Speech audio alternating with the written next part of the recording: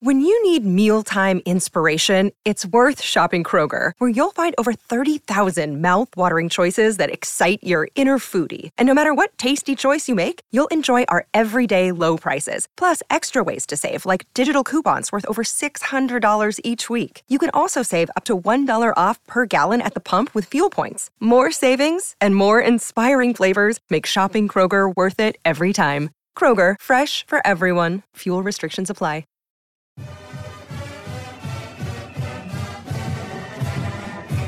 What's up, y'all? Welcome back to another edition of the DNVR Rams podcast presented by DraftKings Sportsbook, America's top-rated sportsbook app. Download it today. Use the promo code DNVR when you sign up. All right, y'all. It is late night, Sunday night, so it is Monday. By the time you are listening to this, we're going to talk just briefly about the AFC and NFC championships. And then we're going to have a little bit of fun. This idea was inspired by my good friend, Aaron Harris. He is as big of a CSU supporter as there is, and he texted me the other day with the idea of I should go into the 3 CSU hills I will die on, like the 3 stances that I will argue with anybody. And honestly, it was kind of difficult narrowing it down to just 3. I'm an opinionated guy. I'll argue with you guys about just about anything if you give me enough time. But for the sake of this show, I had to narrow it down to 3. Didn't want to give like 100 talking points. So I think it'll be fun. Real quick, before we talk about those championship games, CSU football did pick up a verbal commit today. 6'8", 280-pound offensive tackle, Jacob Belton of Long Beach City College, originally out of Woodrow Wilson High School. I posted on Twitter that he was the first commit for the 2024 cycle because in his Twitter biography, it says class of 2024. I've had a lot of people reach out to me asking why 2024, why wouldn't he be coming this year? I don't know. I will reach out and I'll get further information, clarification on that when he will officially be at CSU. If it isn't going to be until 2024, my guess would be it has something to do with needing a certain amount of credits. But I'll get to the bottom of that, and I will give you guys more information when it is available. In general, this was an important recruiting weekend for CSU. I know they had a ton of in-state kids on campus, some out-of-state talent as well. We'll certainly be focusing on recruiting quite a bit in the coming months as this 2024 class fills out, especially when basketball season comes to an end. Before we move into those 3 CSU hills that I will die on, I did want to talk about these championship games, though. One of the biggest weekends in football, always one of my favorite weekends as a football fan. And I hope that you guys got your bets in over at DraftKings Sportsbook, the official sponsor of this podcast. New customers were able to bet just $5 and get $200 in free bets. DraftKings is always hooking up the new customers, but what was cool is they also hooked up everybody because you were able to place the stepped up SGP. That's the same game parlay. The more legs you add, the bigger the boost, up to 100%. I had a couple of SGPs on these games. Went 1 for 3. Not the best, but I'll take it. Broke even for the day and still have some futures in play with the Chiefs winning the Super Bowl, so we'll see what happens there. Whatever you're doing, if you are betting on sports, you've got to make sure you are doing it with America's top-rated sportsbook app, and that is, of course, DraftKings Sportsbook. Download the app today. Use that code DNVR when you sign up.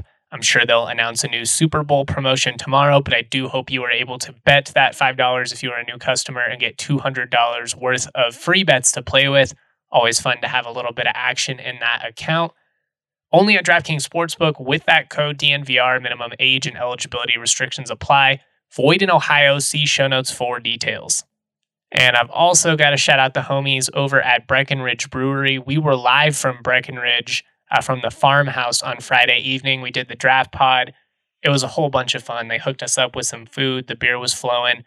It's a great spot. If you are looking for just a place to hang out for a couple of hours on the weekend, maybe watch the games. They've got all kinds of TVs. It's awesome. Really cannot thank the people at Breckenridge enough. If you can't get in there, that's okay because you can get Breckenridge beers anywhere. They have a beer for any occasion. There's no better way than hanging out with the friends and having an ice cold Breck brew. It's made with 100% renewable energy. We love that. And personally, I just love the variety. I'm really big on the Fun Slinger right now. That's their new collab with Never Summer. Can never go wrong with a Mountain Beach Sours, especially as we get closer to summer. But I think it's perfect and crushable for the slopes as well. Whatever you fancy, check out the beer locator at breckbrew.com. Find a Breck Brew near you. Cool. Let's talk just briefly about these championship games. I know it has nothing to do with CSU, but we're all sports fans on this pod. I've got some opinions I want to get off my chest. Starting with San Francisco, Philadelphia, which was a bummer. I mean, losing Brock Purdy that early in the game and having that offense not even be able to attempt a pass, that game was pretty much unwatchable by the fourth quarter. And it's a shame because I think it had the opportunity to be a really good game. I would have loved to have seen Kyle Shanahan have the full range of his offense because Christian McCaffrey, he was running so hard. He looked like he was back at Stanford again. I mean, that touchdown run he had was absurd, just running through guys and his getaway speed. Like, I think we forget because he's been so injured of late, but he truly is one of the most dynamic athletes in all of the NFL, and getting him in that Shanahan system, it must have just been such a godsend for him, getting out of Carolina, a perennial disaster, and over to San Francisco in a system and with a coach that's perfectly suited to take advantage of his skill set. He's just one of the most unique weapons in all of football. I know that this game was a bummer and you didn't really get to see the 49ers offense at its full capability, but I mean, you look back at the last 10 weeks going into this matchup, they were a machine, and to do so with their third string quarterback is really saying something. It's going to be really interesting to see what happens there because I think Purdy had a pretty good chance to go into next season as their starting quarterback. Now, who knows what's going to happen with that injury, how long he's going to be out. Is he going to need like Tommy John surgery or something with the elbow? You just never know. Maybe they bring Jimmy G back, but they've been trying to get rid of him for 3 years. It feels like that's just such a wonky situation. Maybe Brady's in play. I don't know. If I was a serviceable or a proven NFL quarterback, I'd sure love to, get an opportunity in that Shanahan set, looking at them being like, if they can win with these guys, put me in that system.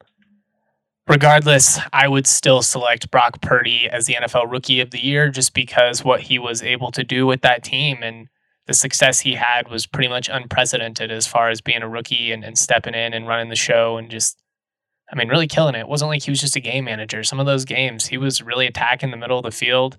He looked good. That said, even with a healthy Brock Purdy, my pick going into that matchup was Philadelphia. I thought the Eagles were going to cover comfortably, not as comfortably as they did. But my confidence in the Eagles really stems from their offensive and defensive lines. I feel like they have the best group in both of those areas in the entire NFL. That was definitely on display against San Francisco. They're running the ball at will, and they're doing it really without the threat of Jalen Hurts stretching the field. If I'm an Eagles fan, that's my biggest concern going into that Chiefs game, because other than that, they look like an absolute machine. He did not really show in this game that he can beat you over the top. Now, they didn't have to in the second half, but there were some instances when it was still close where, he had an open A.J. Brown at one point, just completely missed him. I really don't think that shoulder is 100% yet. But as a guy that watched Jalen Hurts at Alabama and obviously cheered for him, I think it's just such a cool story. To get benched the way that he did and then to not immediately throw a temper tantrum and hit the transfer portal and to acknowledge, yes, if I want to go further in the sport, I have to become more polished as a passer. I am a dynamic athlete, but I have a ceiling as is. And he worked his tail off, stayed true, ultimately, had to go in even after getting benched for Alabama in the SEC championship game. Ultimately went on to Oklahoma, lit it up with Lincoln Riley, and now he's a legitimate NFL quarterback. And I really don't think we talk about his journey enough. To me, it should be a movie. Show young athletes what can happen when someone with an insane amount of talent also has a humble mindset and the work ethic to really go get it done. And when things get tough, you can pack your bags, you can hit the portal immediately. And this isn't me trying to be the old guy yelling at the sky saying all kids are wrong for transferring. I don't believe that. But I do think he is a perfect example of kind of sticking it out a little bit and having it work out for him in the long run. But we'll see. We'll see if he can stretch the field against Kansas City. And if he can, this Eagles team feels like a machine right now. Moving over to Kansas City, Cincinnati. The story is obviously going to be the officiating. I've already seen a ton of people on Twitter complaining about it being rigged. I thought it was just bad officiating altogether. When they replayed third down, that was super weird. I could see how it could happen, though, if they were trying to blow the whistle and nobody could hear you in a really loud Arrowhead. Also, I think it's weird that we're fixating on these couple of calls that benefited the Chiefs in the second half, and there certainly were some. I'm not saying there weren't, and we're not acknowledging at all the calls that went against Cincinnati. I mean, they had points taken off the board, or against Kansas City in the first half, excuse me. What I was trying to say is we're ignoring the calls that went against Kansas City in favor of Cincinnati. Again, these refs were really bad, but that's pretty prevalent in football. Like, if you watch it on a week-to-week basis, the officiating has never really been a strong point. So I'm a little confused why the reaction is so dramatic, as if this was the first time we'd ever seen blown calls in a big stage. Maybe it's just because I didn't care if the Bengals won. I know a large portion of this country is completely sick of the Chiefs. I'm a diehard Broncos fan. I'm certainly not a Chiefs fan. I got Chiefs family members texting me the DX suck it chop once they win. But I really didn't care who won this matchup. I just wanted to watch an entertaining game between two competitive football teams, two tremendous quarterbacks, and that's what we got. I fully expect the Bengals to be a force for years to come. That team is tough as hell. They are well coached, even in spite of those blown calls. They kept punching back. I think they have the best 1-2 punch at wide receiver in the NFL with Jamar Chase and T. Higgins. Those are legitimate number ones. But I do find it interesting that Kansas City was essentially preemptively written off before this matchup was even played. Not by Vegas, but if you watched any of the talking shows, any of the media, I mean, everybody was picking Cincinnati. And even aside from this matchup, all year, I just kind of feel like people were talking about the Chiefs as if they had taken a step back or something. And they weren't covering. They weren't covering these massive spreads that they got every week, very similar to Georgia. But it's still Patrick Mahomes. And I'll be honest, in the offseason, I talked myself into them losing Tyreek Hill being a much bigger deal than it ultimately was. Their offense was actually more well-rounded once he moved on, and they were able to kind of spread that money around, get some different guys in there. And defensively, they're way better. I mean, this is just a more complete team than what we had seen from the Chiefs the last couple of years, especially on that defensive side.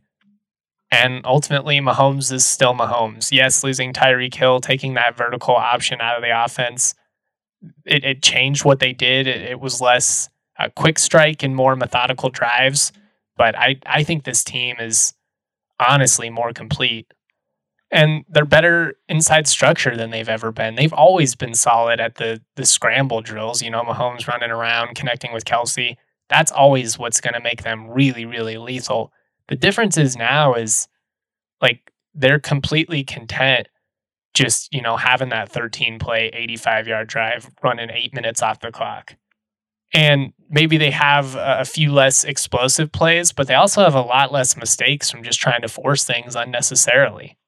Anyways, we'll have to monitor the health situation of both Jalen Hurts with his shoulder and Patrick Mahomes with that ankle. Having 2 weeks off is definitely going to be big. But my gut, I'm still kind of leaning with the Chiefs as much as I like this Eagles team. And I don't know. That's where I'm at right now. We'll see where I'm at in a couple weeks. But let's move on. Let's get into those 3 CSU hills that I will die on. I do want to tell you about Green Mountain Dental Group, though. The most rewarding thing about DNVR is seeing the connections made through our listeners in this community. Green Mountain Dental is an OG partner of ours and major Colorado sports fans. They've been a supporter of DNVR since the very beginning. We've had countless fans, even our own staff, convert to Green Mountain Dental and never look back. Located just 15 minutes from downtown Denver and Lakewood, CSU alum Dr. Ben and his team have you covered from general dentistry like regular cleanings, orthodontics, such as removing those pesky wisdom teeth and everything in between. What's awesome is the Green Mountain Dental Group has a few offers for the DNVR fan. If you tell them that DNVR Sports sent you, you can get a $300 discount for a full orthodontics treatment if you are a new patient. Also, if you mention DNVR, you can get a set of free bleach trays, a $350 value with a new patient cleaning, exam, and x-rays. Lastly, for all the hygienists out there, Green Mountain Dental is hiring. Full and part-time positions are available. They're willing to work with your schedule, as well as offering a great benefits package with healthcare and PTO. To make an appointment or find out more information, check out their website, greenmountaindentalgroup.com today. Cool. I mentioned it at the beginning, but this topic idea came from my good friend, Aaron Harris. And I did struggle trying to narrow it down to 3. I don't know if this would be my top 3, but they are certainly stances, hills that I feel very, very passionately about. And starting with green and gold over everything else. Tradition matters in college sports. The nostalgia, the memories, it's a big part of what makes college sports special. And the colors representing your team, representing your university and your community, that means something to me. My entire life, going back to elementary school even, I've been a CSU guy surrounded by CU supporters. It's that way in my life now. Most of my friends, some of my coworkers, they're full on black and gold, all about the Buffs. And for me, like I've always taken pride in repping the green and gold around them. When I was a sophomore in high school, I wore full green while sitting in the CU donor section of the Rocky Mountain Showdown in Denver. I ended up getting a ticket from my aunt, who's a CU alum. She had an extra ticket. I wasn't going to not wear CSU just because I was in their side. In hindsight, really poor idea. Thankfully, I looked like I was 12 when I was a sophomore in high school, so nobody really messed with me. But maybe it's corny. Maybe it's me buying too much into proud to be and us being a community and all that. But I fully feel that when you wear green and gold, it's about something bigger than yourself. And because of that, I love the green and gold helmets over everything else. I think the Ag Day helmets are sick. I'd have no beef if they wore them more than once. But for me, it's all about green and gold. There was a stretch a couple of years ago where they were wearing the white helmets so much, it felt like we didn't even wear green and gold anymore. I mean, it got to a point where I was excited if I saw they were going to be wearing their base helmet. And to me, the tradition of all that, it matters a lot. And I understand that you do need some swag, you need some alternate gear, especially in 2023. It's a big part of the recruiting scene. I understand all of it. But I also think it's really important to keep your identity and to understand what it means to see that team wearing the green and gold on national television and what that means to the former players that have come through here and the people that have been going to the games for 50 years. And it just all goes back to the fundamental belief that when you are wearing green and gold, you are representing something so much bigger than yourself. You are representing your university and the history of it and the community and the people that reside there. There's an element of this that exists in pro sports, but it's just different at the collegiate level. I do understand that my perspective is always going to be different than most Ram fans, especially around my age, because I grew up living and breathing CSU football, bleeding that green and gold.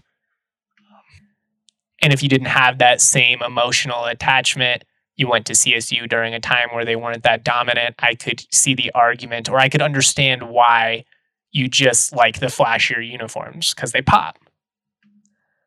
But I'm a traditionalist at my core. I'm not actually going to use this as one of my CSU hills to die on because I have made this point so many times on the podcast and talked about it on Twitter so many times. But I firmly believe Wyoming is CSU's most important rival. I understand most people under the age of 40 are going to skew CU. And with everybody locally drooling over Deion Sanders, it's making that worse, even for me, I'll be honest. It's really testing me and my core beliefs, but ultimately it comes down to the history and what that game means. So anyways, maybe I'm just an old soul, maybe I'm just an old man, but it's green and gold overall for me, and I will always feel that way. Even with the alternates, like I love Ag Day, not just because it's cool, but because of the history it means. And I guess I'm just more for that than I am random uniform combinations, even if they are cool. My second CSU hill that I will die on is that if Capri Bibbs does not declare for the NFL draft after his historic 2013 season and decides to come back for 2014, then the Rams would have ran the table that regular season, won the Mountain West, and ultimately landed in the Fiesta Bowl. Those 2013, 2014 offenses were some of the most fun groups that I had the pleasure of watching over the years. It was a great time to be a young student at CSU. It was a great time to be working for the football program. That 2013 offense, they just mauled dudes. I mean, they had a beefy, experienced offensive line. You've got Crockett Gilmore and Kevon Cartwright, some serious size at tight end, and Bibbs, and they just ran it down your throat. 200 plus yards a game. He had 31 touchdowns on the ground that year. I mean, he was unstoppable. For my money, it's the most individually dominant season by a CSU football player ever. I think you could argue Trey McBride's Mackey Award season just because of the sheer amount of targets that he had. I mean, he was pretty much uncoverable. But just 31 touchdowns is absurd. And if you remember that second half of the 2013 season in particular, whether it's that finale against Air Force, I mean, even Washington State, like you could not stop Capri Bibbs on the ground. It did not matter if you put 8, 9 in the box, like they were going right down your throat. The 2014 offense, while it still had a strong presence on the ground, D. Hart was really effective. I don't mean this to be dismissive of him or his abilities. He was great. I don't know. I just think if you put Capri in that offense, they're unstoppable because at that point, Garrett Grayson was so polished as a passer. The chemistry he had with those receivers was through the roof. Charles Levitt and obviously Rashard Higgins. The O-line was still really good, but defensively they were much more complete. Gave up about 5 points less a game, which is a significant improvement in 1 year. But I mean, when you look at that 2014 season, they went 10-2 in the regular season before getting stomped by Utah in the Las Vegas Bowl. Their losses were Boise State and Air Force, who also both went 10-2 that year. CSU had to play Boise on the road in week 2, which sucked. It was just a terrible spot to have that game. They could not run the ball that night. D. Hart finished with 10 carries for 16 yards on the ground. On the other side, Jay Ajayi goes for 33 carries, 219 yards, and a pair of touchdowns. It just would have been so big that night to have a more consistent presence on the ground. For one thing, it would have been big for the defense who was struggling to stop Boise State's really talented offense. You're able to control time of possession, limit turnovers. Grayson had a couple of picks that night because he had to throw 58 pass attempts. It's not a guarantee or anything, but Capri did run for 3 touchdowns against Boise State the year before. And then when you look at the season finale against Air Force, the infamous game, it's tied at 24 late. The Rams get to the Air Force 42. It's 3rd and 2. Jason Oden gets stuffed. They call a timeout. Then D. Hart goes for no gain. They turn it over. Falcons take over at their own 42 with 38 seconds left. They end up pulling out the play action on 3rd and 4. It goes for 26 yards. Classic Air Force. One more 4-yard run. End up kicking a 39-yard walk-off field goal. Brutal, brutal way for that season to end. And again, while there's no guarantee that having Capri there would have changed things, and I mean no disrespect to either D. Hart or Jason Oden, both of which were talented backs for CSU, but it's hard not to think about Capri running wild against Air Force in 2013. He had 3 touchdowns against them as well. 2 games in 2014 when you really just needed a little bit more out of the running game against Boise and Air Force. If you have Capri, I really think that's the difference with how deep those teams are. Especially that Air Force game. And honestly, the decision to go for it on 4th and 2 and not play for overtime was the wrong one from the get-go. Everybody in the stands was flipping out. Like, what are we doing? I remember I was sitting next to some former players and they couldn't believe it. In hindsight, I think Mac had maybe 1.5 feet out the door at that point. But just a bummer of what was the most fun regular season of my adult life. Just a bummer for it to end that way. bummer for the McElwain era as a whole to end that way, because it really was so fun and so different. That's life, I guess. The third and final CSU hill that I will die on is that Mike Bobo's chances of succeeding at CSU went out the window the night they blew that lead to Boise State. That locker room was never the same after that. The program was never the same after that. I think Mike Bobo is a good football coach. I think offensively he can script and call with the best of them. I think to an extent he came in thinking that he was just going to roll and kind of got humbled by the talent in the Mountain West. He thought it would be a stepping stone. He did interview for Missouri, I believe, after his first year on campus. By the end, I think he's a guy that genuinely did want to establish success at CSU and had a different perspective of things. But the damage of that Boise State loss was certainly felt for the rest of that season, all the way through 2018. They just had lost any and all momentum that had been built up under McElwain at that point. Bad luck just kind of compounded into 2019. But things were just never the same after that Boise State loss, and I can't help but think how different would have things gone if they didn't blow that game against Boise and Wyoming. If you end up in a better bowl that year, what does 2018 look like? Who knows? Because that offensive line was so bad. But I definitely don't think they would have rolled over the way that they did for the majority of that season.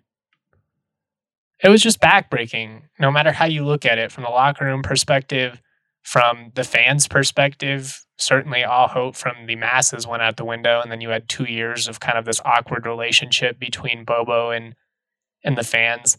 I give Mike a ton of credit. He saved CSU a lot of money with the deal that he was able to come to with Auburn. But in hindsight, any chance of him succeeding at CSU, in my opinion, went out the window that night. So there you go. Those are 3 CSU hills that I will die on. What are yours? Hit me up on Twitter at DNVR_Rams. You can also tweet me at Justin T. Michael. Shout out to all of you for listening. We will have a guest on tomorrow's pod. Not sure who yet. I will figure that out. Much love to everyone. Stay warm out there. It is stupid cold. Peace.